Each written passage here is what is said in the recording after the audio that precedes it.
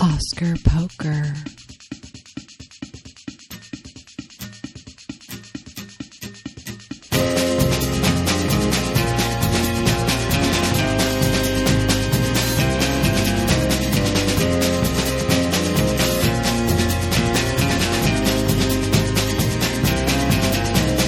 Hot flames and boiling water still.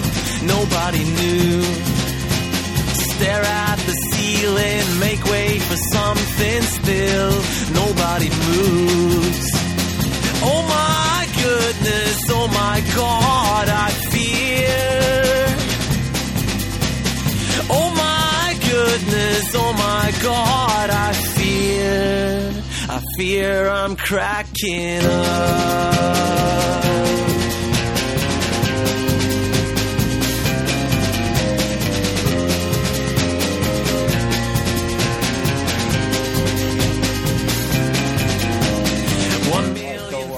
What's your reaction to Amour winning the Grand Prix, to Amour winning the Palme d'Or?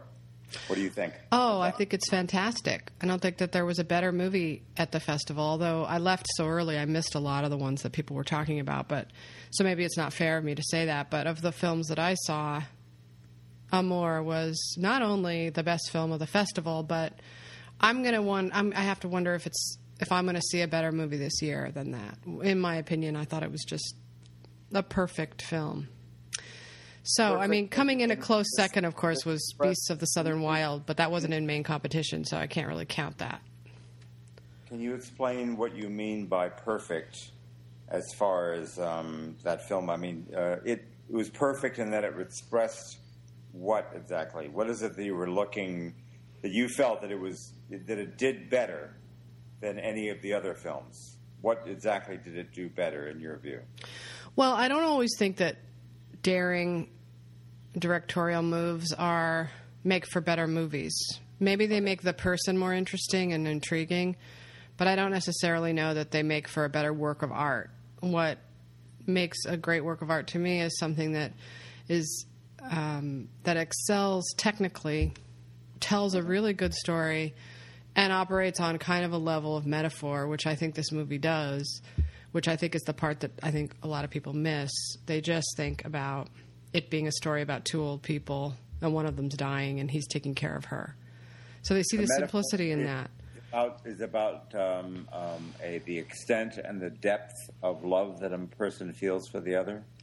I don't think that's a metaphor, because I think that's pretty obvious and literal, but yeah. I think when the part that the movie went from being just a regular good drama to a masterpiece to me is when the pigeon flies in the window and it trots around and he looks at it and he follows it around and he tries to throw a blanket on it and capture it, and he picks it up and he holds it. Mm-hmm. That is life. That's life. It's a combination of luck and skill and impulse. And it's temporary. It's fleeting. It comes and it goes. And there's no way of keeping it. And there's no way of predicting how long it will last.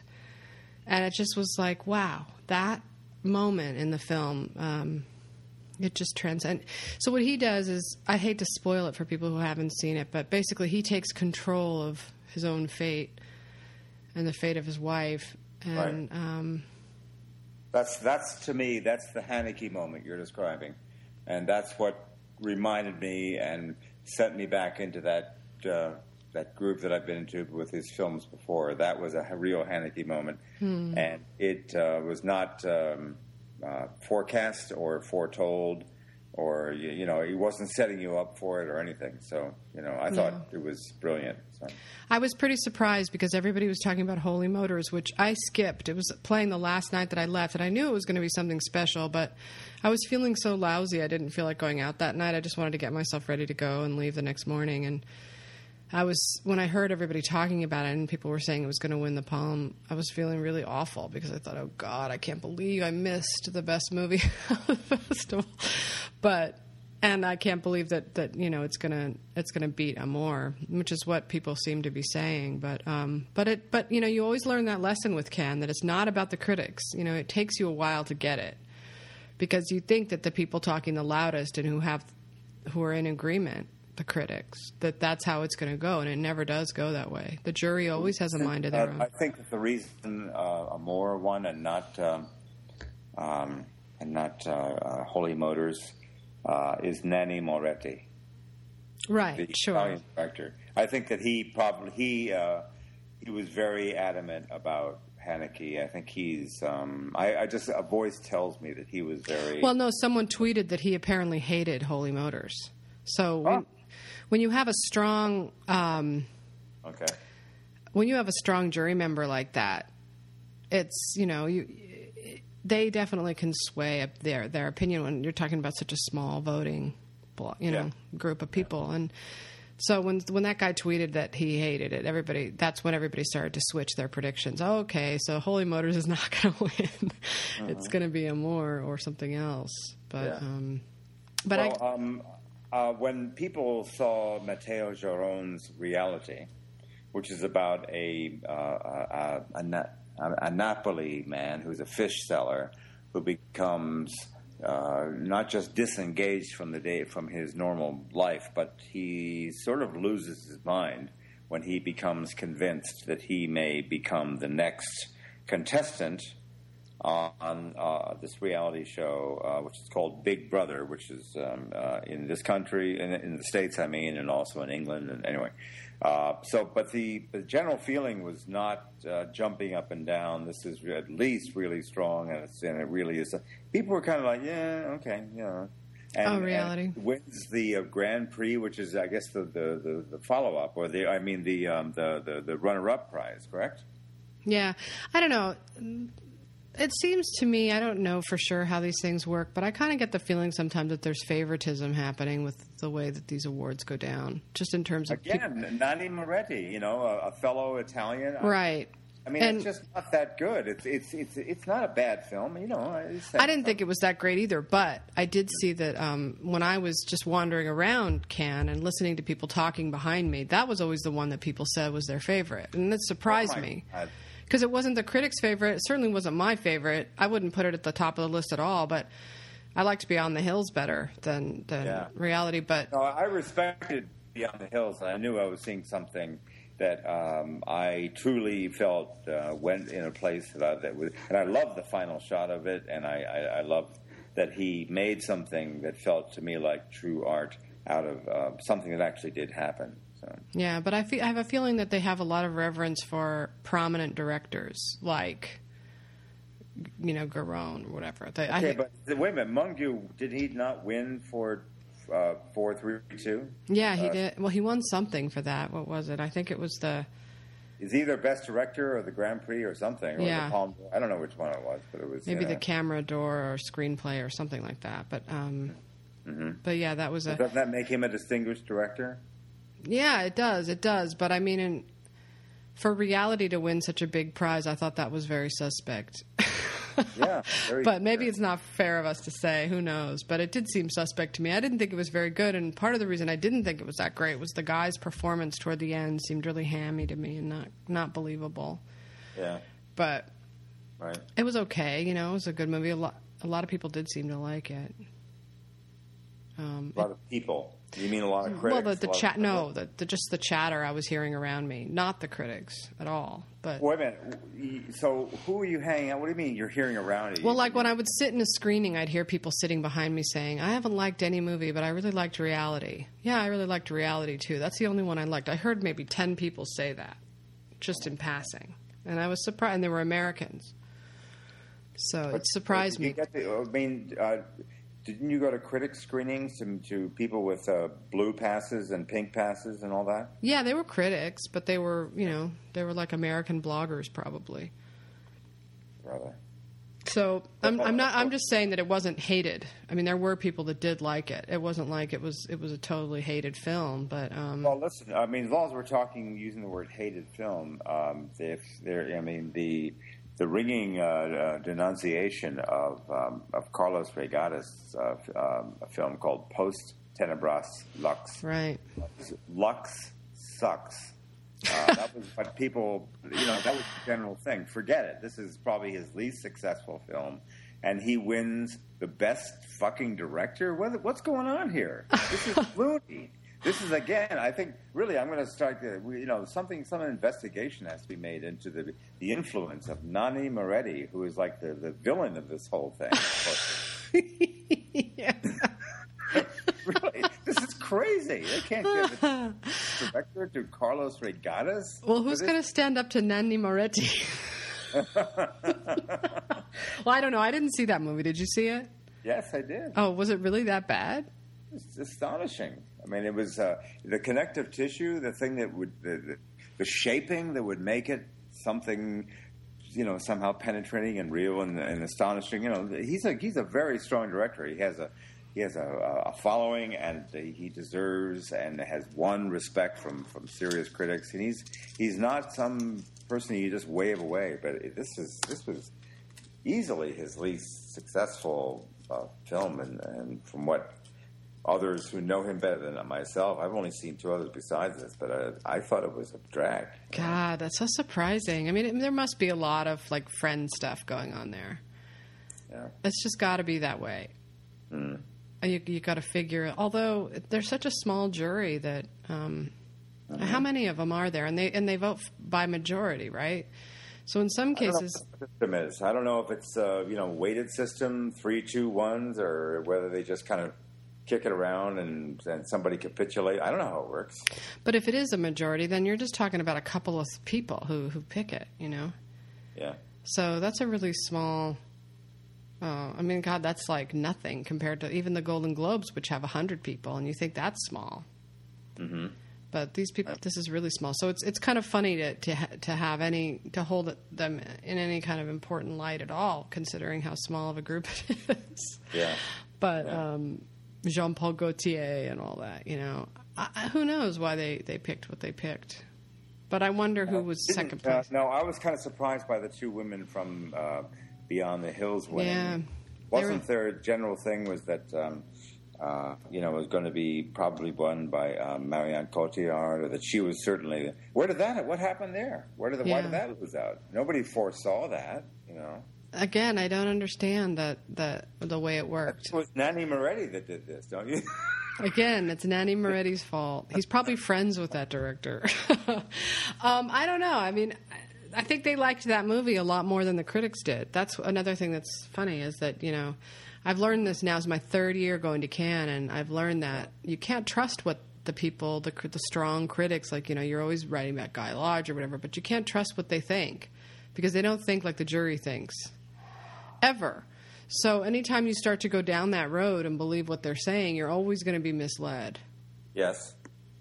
Okay. In terms of jury voting, like to get the jury, you have to do it like you're doing. You have to look at who is Nanni Moretti? Who are his friends? What movies did he like? What movie did he hate? Right.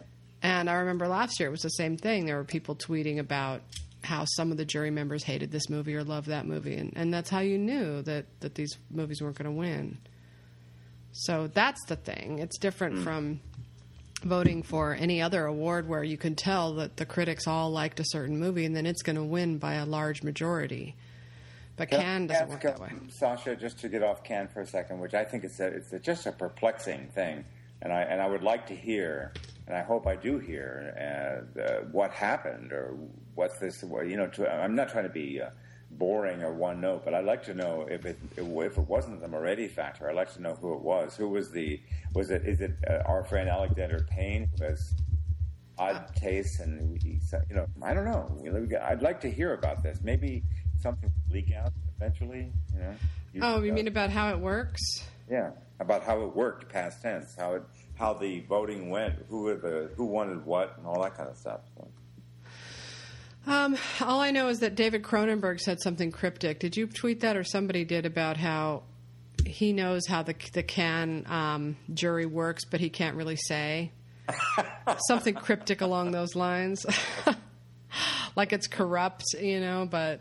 Uh-huh. And if you knew how it really worked, you wouldn't take it as seriously or something like that. Funny. Okay. But I do think it's like you said. I mean, I learned a lot that year that Quentin Tarantino...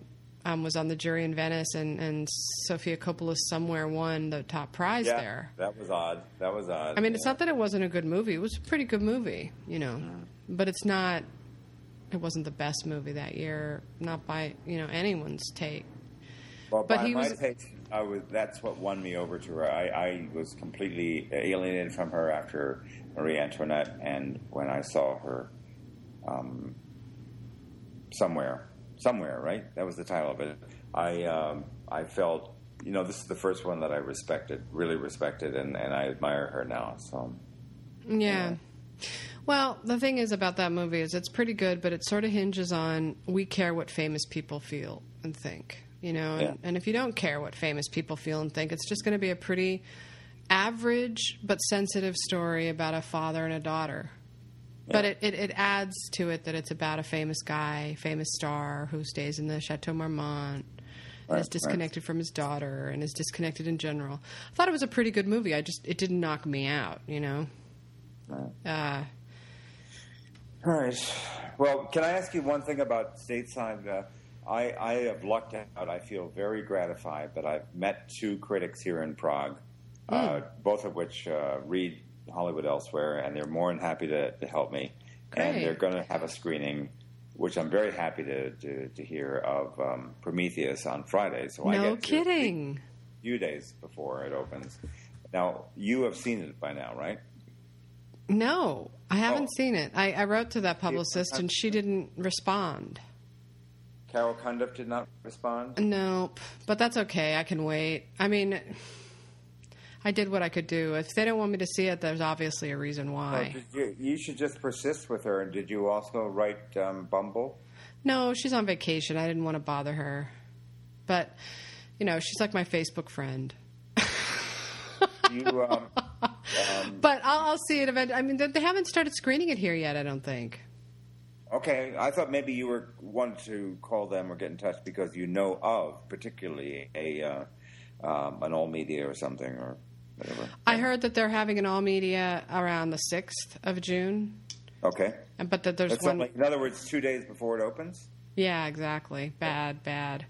So, I would think, considering how much I loved Planet of the Apes last year, but I think I had to try to wiggle my way into that screening, too, for Planet of the Apes. Remember how we had to... Me too. I had to say, may I please attend? Yes. Yeah. Exactly. So I sent my note, and we'll see if they say it, but it always worries me when they do that, because it always means that there's something to hide. Right. So that's what I'm preparing for. But I hope it's good. It looks good, Right. And we don't have Phil here, but the big box office news is that maybe Avengers might be beating Dark Knight pretty soon for all-time box office. Yeah. What did you think of the Avengers? You didn't think it was that great, right? No, I really didn't. My main thought was that for something as fairly empty experience for me. Particularly the resorting to the power punch element in New York, which was the big finale, which lasted for 40 minutes or so, 35. Yeah. I was just bored by all the combat sequences, and I did like Mark Ruffalo's attitude as the Hulk. I thought I liked him, that he was in it. I wish that I'd like to see him in a Hulk film, frankly, because he was a real actor, and I felt that he did something with it that Ed Norton didn't, and that why am I forgetting the first Hulk? Anyway, the Yang Lee one. Why can't I remember? Eric Bana. So. Gee, I wonder why you can't remember. It's like the shittiest movie ever. Mainly, it wasn't that bad. What I was convinced of after CinemaCon was that movies like this, which are not that rich or deep, if you have any longing to see a rich or deep film, really need to be shot in 48 frames per second. And I was saying to myself, if this were at least in 48 frames, I could be into it more, because it would be...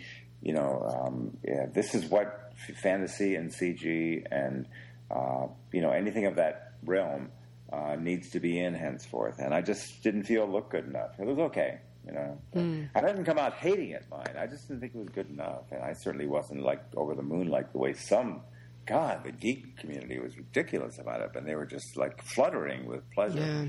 So Well, as we speak, Dark Knight is 5:33 and Avengers is 5:13, so it's just a hiccup away from beating the Dark Knight of all time. So it'll go Avatar, Titanic, the Avengers, the Dark Knight.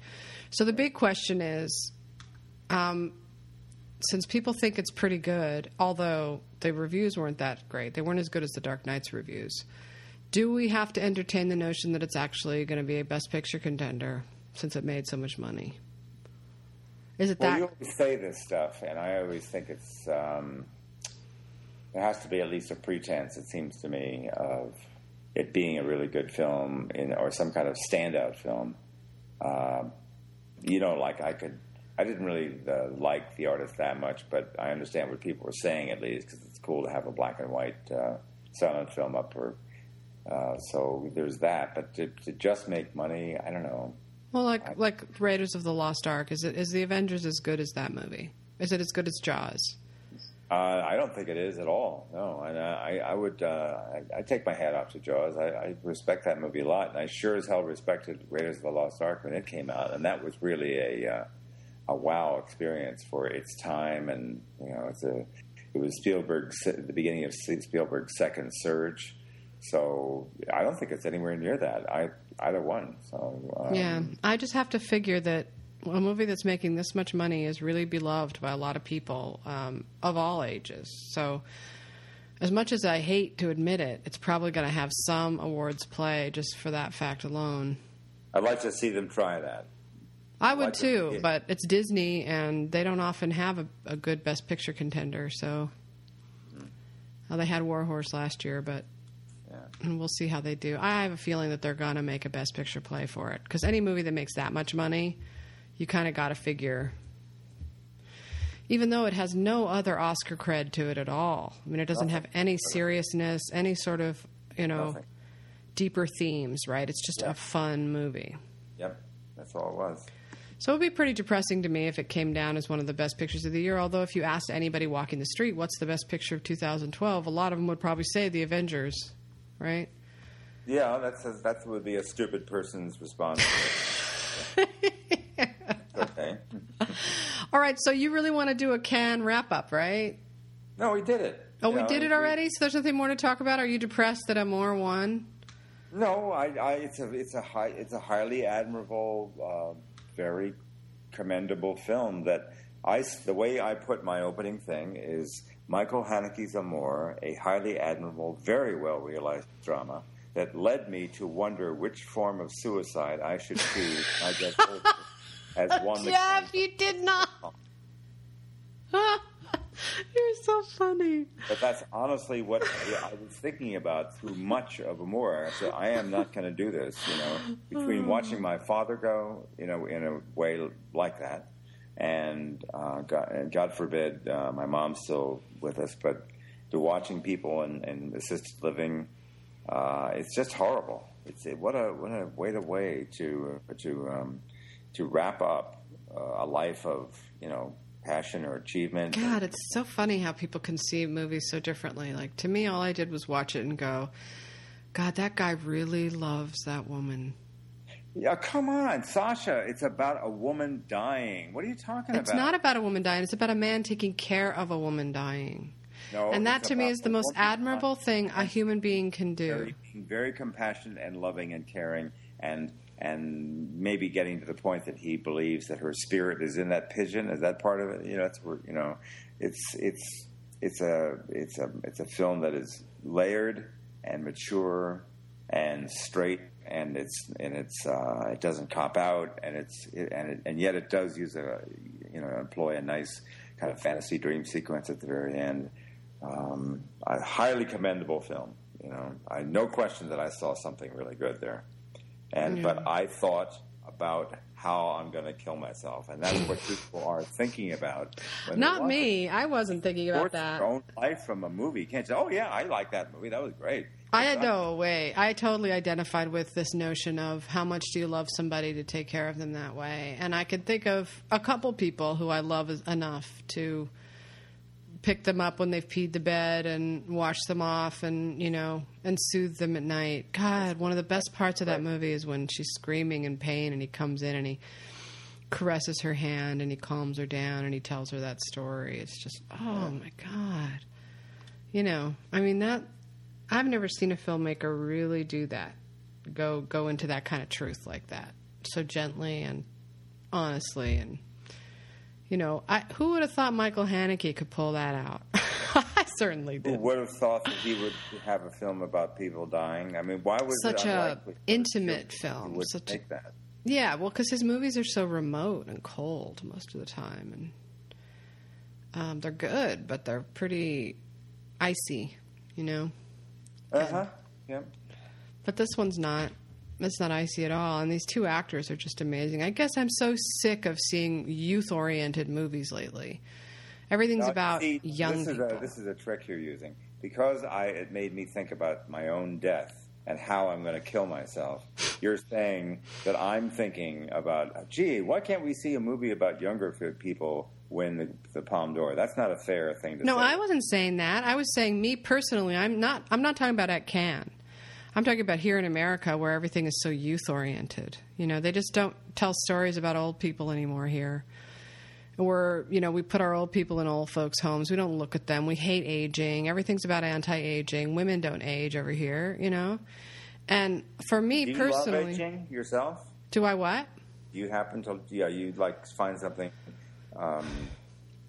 Well, as I get older, I get less vain about my looks. I would love to make myself look younger, but I resent the fact that I have to. And I also think that what scares me more than aging is dying and being alone when you die and how scary that is and leaving the ones you love. And, you know, maybe that's a difference between men and women, but that's sort of how I looked at that movie. And I thought it was a refreshing change compared to the kind of stuff I have to watch over here, which I think Americans, our general collective thinking is so limited and ridiculous when it comes to film now. And I think that's why going to Cannes is, to me, so important. You know, I know that a lot of people seek out these foreign films over here and they watch them, you know, but I don't really. So I kind of need Cannes to sort of put me down in front of them and say, look, this is what Mexico's doing. This is what, you know, people and the filmmakers in Romania are doing. And, you know, wow, look at what the French filmmakers are doing. And here's just a different way to look at filmmaking as opposed to how much money did that movie make? She's hot. I want to fuck her. Oh, her career is so over, you know.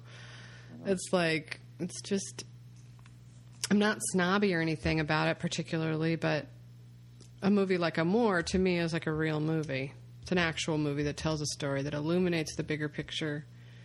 No, it's a serious movie, all right. I mean, there's no dismissing that movie. I would never put it down on it's nothing but praisable, except for the way it makes you feel and where it takes you in your thoughts about your parents, your own life, the end of things, the horrible process that awaits apparently everybody except those who are lucky enough to get shot in the head. It's grim. There's no denying it. It's grim, but I don't know. I just watching them. Yeah, it sure is nice to find pigeons when you're old, and you know, it sure is nice to change diapers of someone you really care for. Yep, I get that. Not nice to change diapers, but look at how long they lived together, how much they loved each other, and what he was willing to do, and how he took care of her. I love the scene where the daughter, played by Isabelle Huppert, the beautiful Isabelle Huppert, yes, still beautiful after all these years. French women, they just don't age. They're just so stunning, even up to the last.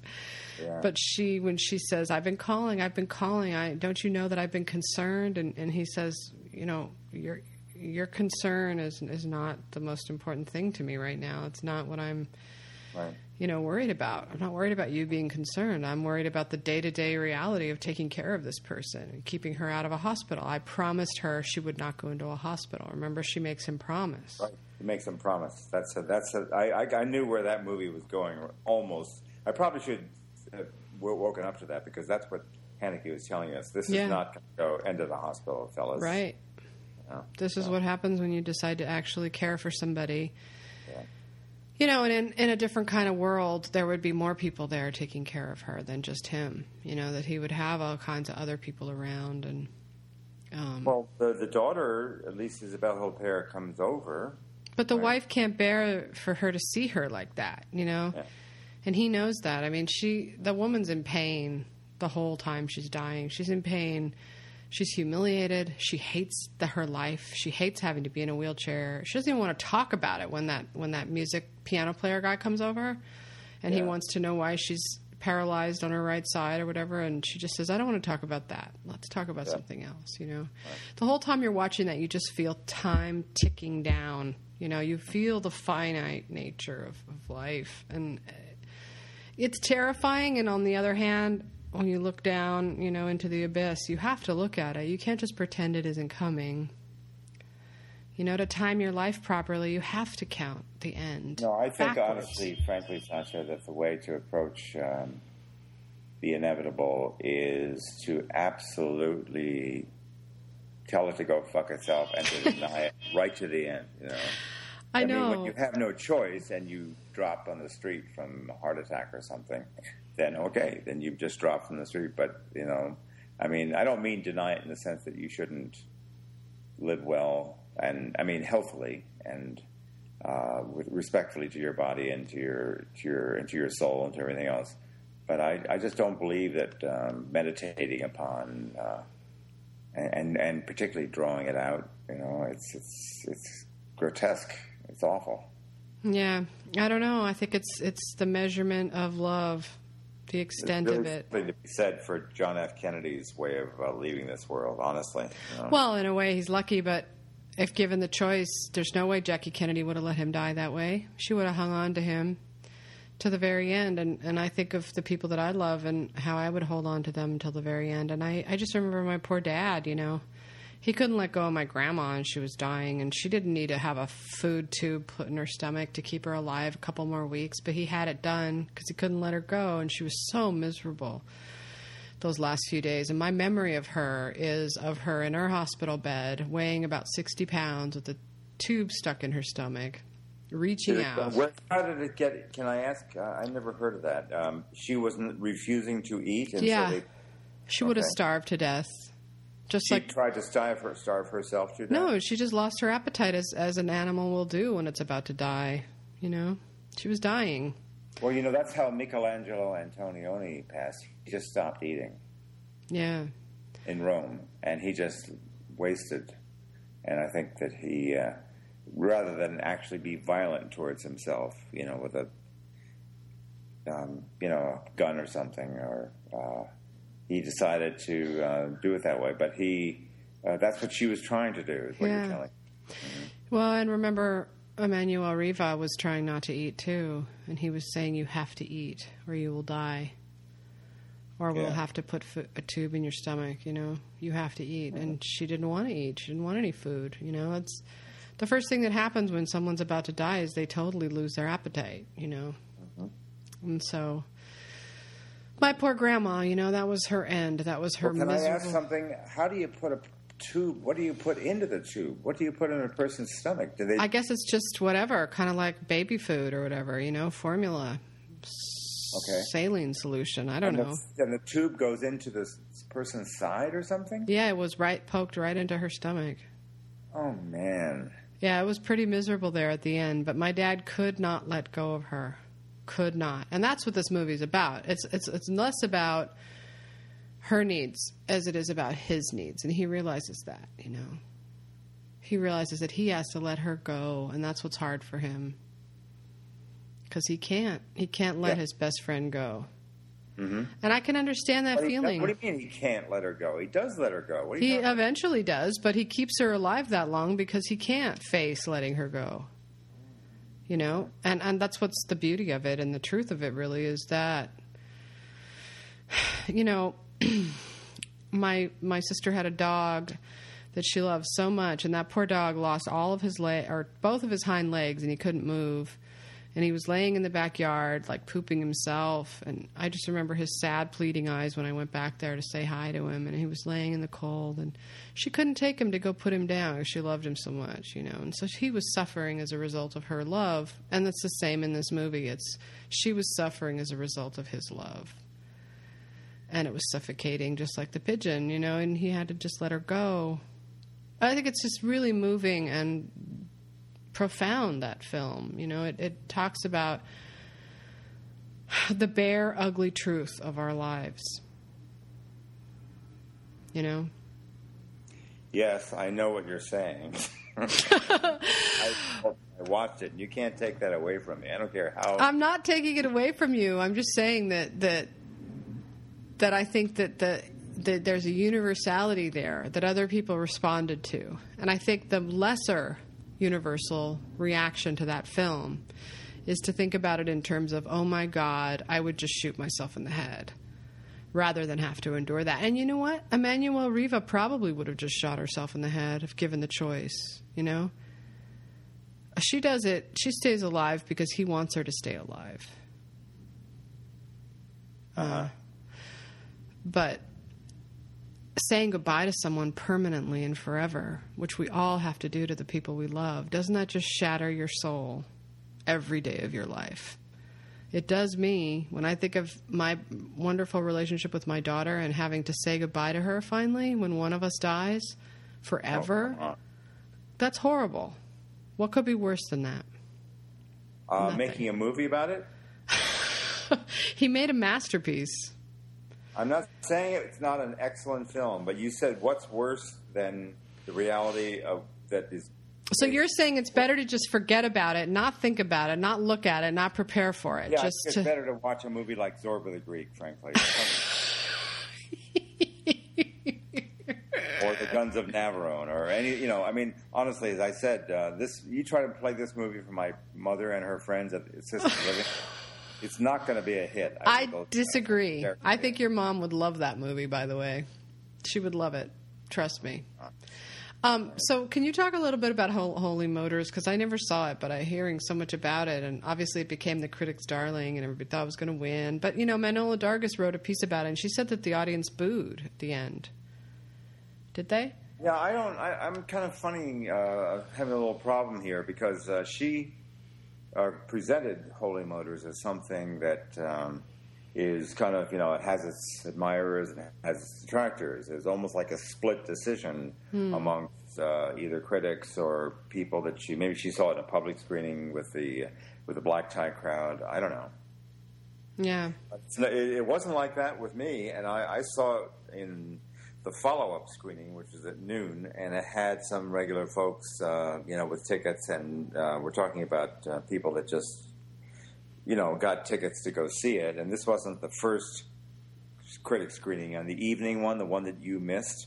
This is the second one because I didn't get there in time. Yeah. And people were cheering. They were delighted. It was like, you know, particularly a French filmmaker who had done something that was so hallucinatory and yet very clearly made and yet was very free, untethered to what we all know as a fairly traditional thematic and narrative line.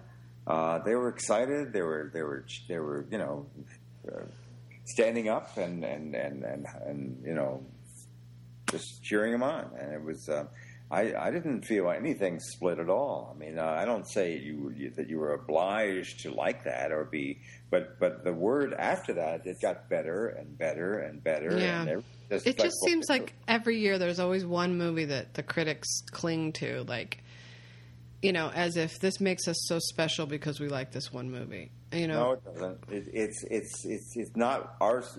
We are special, or that the gang that likes this thing. It's inescapably a very liberating thing to watch that film and kind of just go with where you know the movie takes you. If you just submit to it and stop looking for that narrative cohesion that you get from films that don't play the kind of free-form, imaginative, kind of like L'Âge d'Or. It's Buñuelian. It's David Lynchian. So it's like Mulholland Drive a little? And more so, though. It's crazier, It's really... and it's like this guy who just gets into these... It's the guy who gets into adventures, So... No, I'm dying to see it. It sounds really funny and interesting. Did you see Beasts of the Southern Wild? Yes, I did see that at Sundance, and again, inescapably a very exciting and something to really thrill to from a creative standpoint. But again, when you put yourself in that movie, what it is really, apart from the beautiful little girl that the movie is about, you have to cope with, and frankly, it gets to be a drag to be with these people that are, her father included, who's a yeller and a screamer, and they're these people that are incessantly just, with the bottle, it's just a lot of drinking going on, a lot of, we're people of the earth, and we have fun in the evenings around the bonfire, and we throw rum down our gullets, It's not, alcoholism, people that throw alcohol down this much, it's not very interesting. I don't think the movie is praising that. They're showing it from the girl's point of view, and this is the world she's born into. And no, it's not just the world she's born into. It's the movie that I'm watching. But you're seeing it from her point of view. Well, I'm sorry, but I'm there too. She's on the screen. I'm in the seat. I'm watching it. I know. I don't know. I thought it was really incredible. Again, so sick of the sort of PC notion of filmmaking anymore, and it is. I said, this is great. This is exciting. This is really doing something that I'm so delighted to be watching. But then, after about an hour or so, I started to say, is there gonna, I started to long for, for somebody in this movie to like escape the bathtub in the bayou and find a Motel 6 and take a shower. Yeah. Well, I think she conquers in the end. I mean, there's to a certain extent you have to accept that there are other worlds and people live in other worlds and they live a different way, even in America. That precisely, this is an American tale. This is what's absolutely so cool about it's really good, and the best thing about it is the writing. The writing is just insane, and the girl is great. The girl performer, she's wonderful. But I think that it's probably the most exciting debut by a director in years. Yep. I mean, I just think it's really something special. I think it's going to make an impact in the Oscar race for sure. Yep. Plus with Fox Searchlight behind it, it's probably going to get a Best Picture nomination, director, screenwriting, actress, supporting actor. Supporting actress, I think. Nah, she's lead. She's lead? Yeah. I don't think that when you're that young, you can be a lead. You're automatically relegated go for it. I don't think to supporting. Yeah, but I don't think they will go for that. Supporting. I don't think so. Why do you say that? Because there's been a lot of debate in recent years about that, and ever since The Girl in Whale Rider was going to be supporting and they put her in lead, that doesn't happen anymore. They go for lead. All right. So, but it's going to help the Academy erase a lot of their racist leanings, I think, if they go for this movie. Okay. And it's not just a movie that, has African Americans in it. It's actually a really good movie.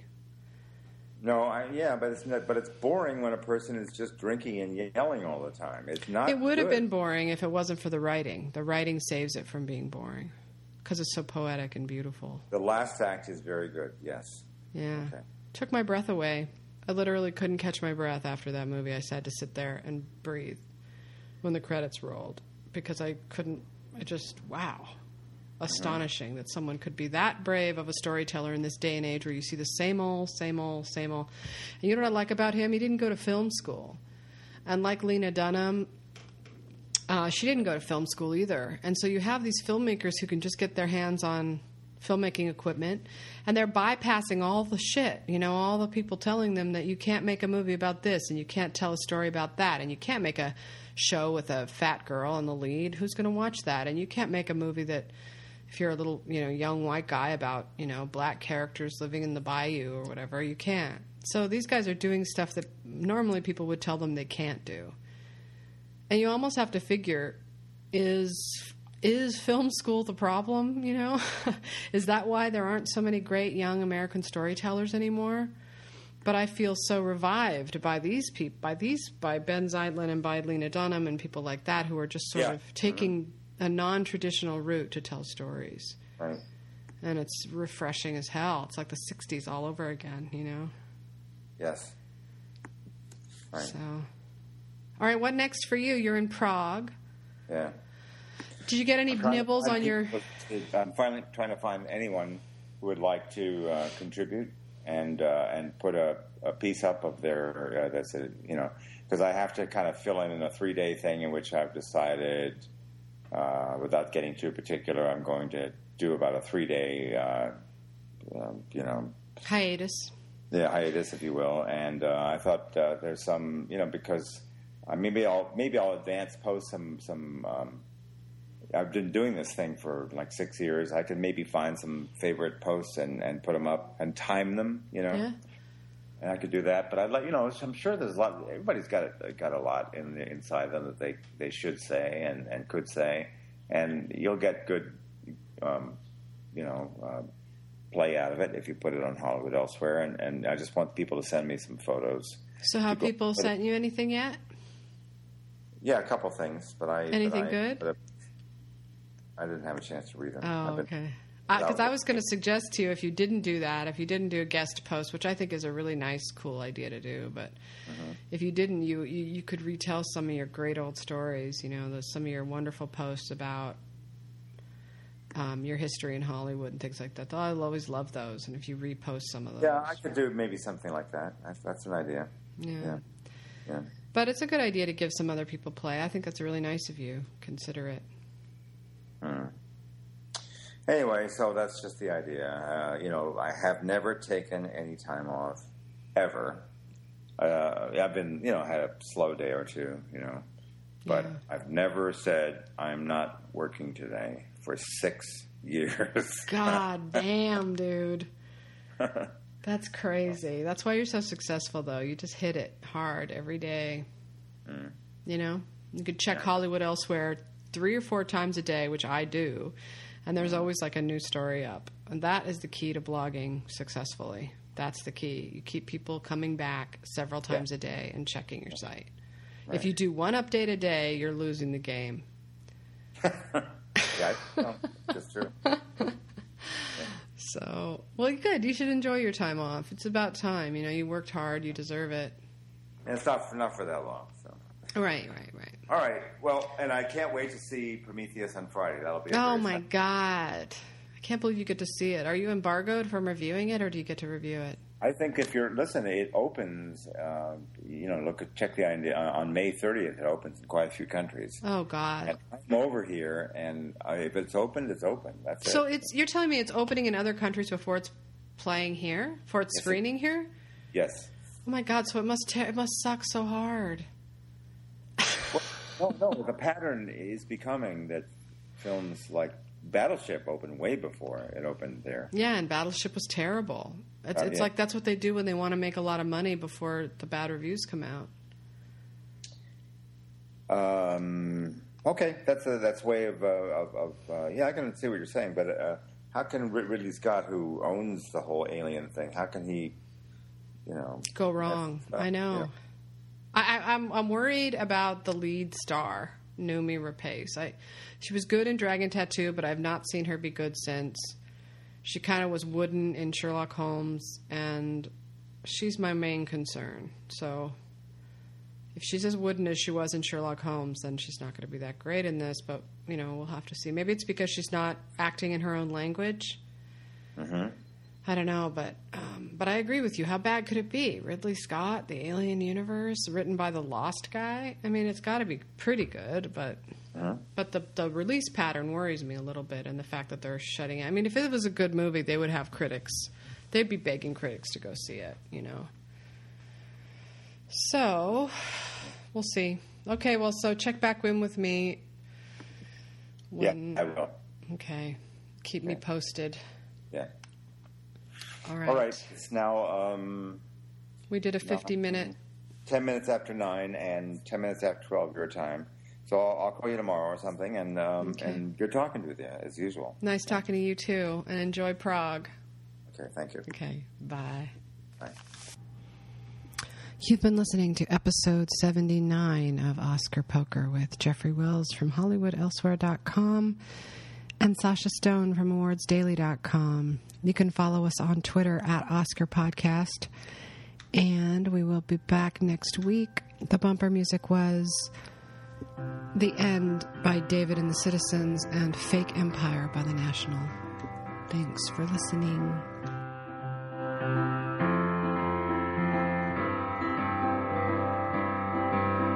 Stay out super late tonight, picking apples, making pie. Put a little something in our lemonade and take it with us. We're half awake in a fake empire. We're half awake in a fake empire. Tiptoe through our shiny city with our diamond slippers on. Do our gay ballet nights, bluebirds on our shoulders. We're half awake in a fake empire. We're half awake in a fake empire.